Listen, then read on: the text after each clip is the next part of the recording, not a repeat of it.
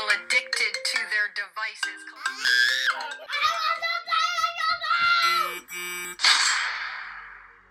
Hi, I'm Taino Benz, and this is Tech Life Balance, a show dedicated to raising awareness on the effects that digital technology is having on us, but most of all helping you find that balance of using this amazing technology, but still not being distracted from your life and what you want to do.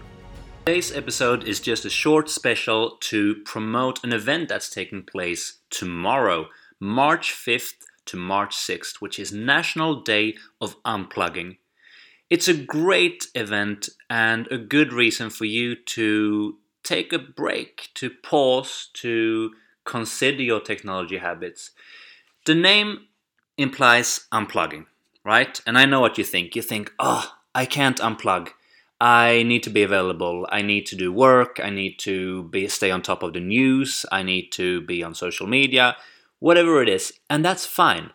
Unplugging for me isn't all or nothing. It's not black or white. It's about becoming aware of how our current technology usage is affecting us and what it's taking away, what it's giving us, for sure, but what it's taking away.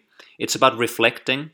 It's about trying out new habits and finding that balance and perhaps finding that sweet spot where we do get what we want and need, but we avoid those detrimental effects. But first, of course, we need to understand what those detrimental effects are. It's also about having fun, getting your sense of control back, your sense of time back. And I think that National Day of Unplugging is a great reason for us to do all this, to connect with people in personal ways, whether if it's in analog life or in your online life. But it's not about liking or sharing mindlessly. It's about really engaging and having meaningful conversations. It's about engaging in non-tech activities, whether on your own, some good self-care, something that you enjoy doing but never take the time to. Think about, what makes you feel good. Those activities where you afterwards think, I'm happy I did that. Is it reading a book? Is it exercising? Is it going out for a walk? Is it even perhaps calling a friend? Think about those activities where you come out of it and you're happy that you did that. For me, it's not scrolling mindlessly on social media.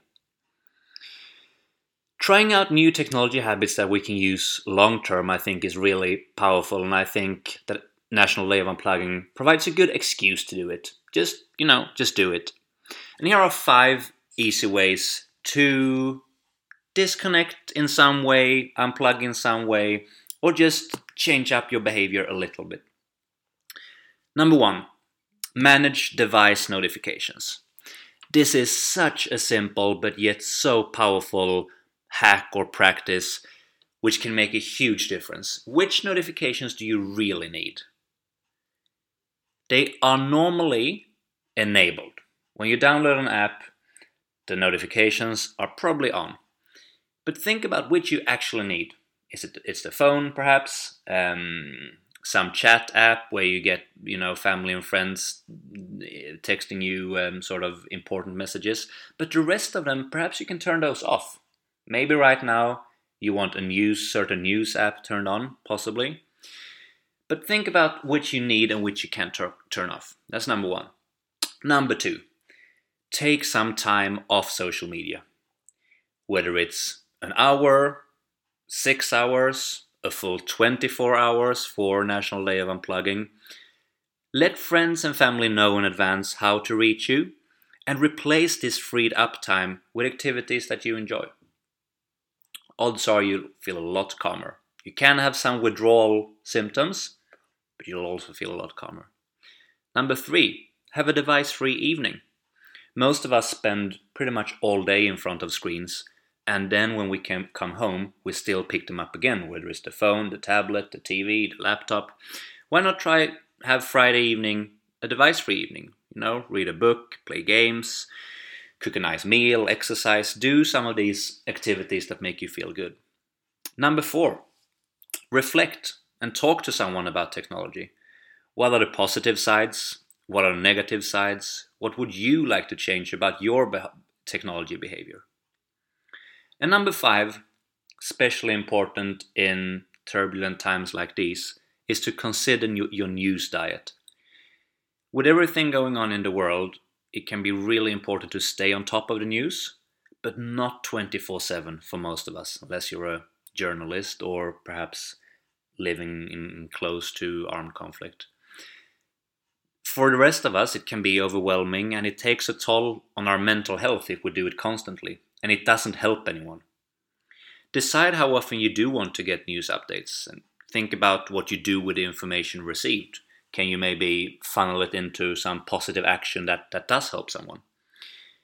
Don't forget to use high credibility channels, check sources, be critical, and be aware of fake news.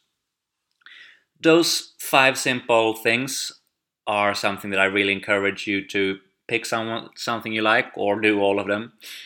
And now I'd just like to finish with saying that in times like these, we need to reflect on our technology use more than ever, and the more dependent we become on technology, the more vital it is to have a balanced relationship.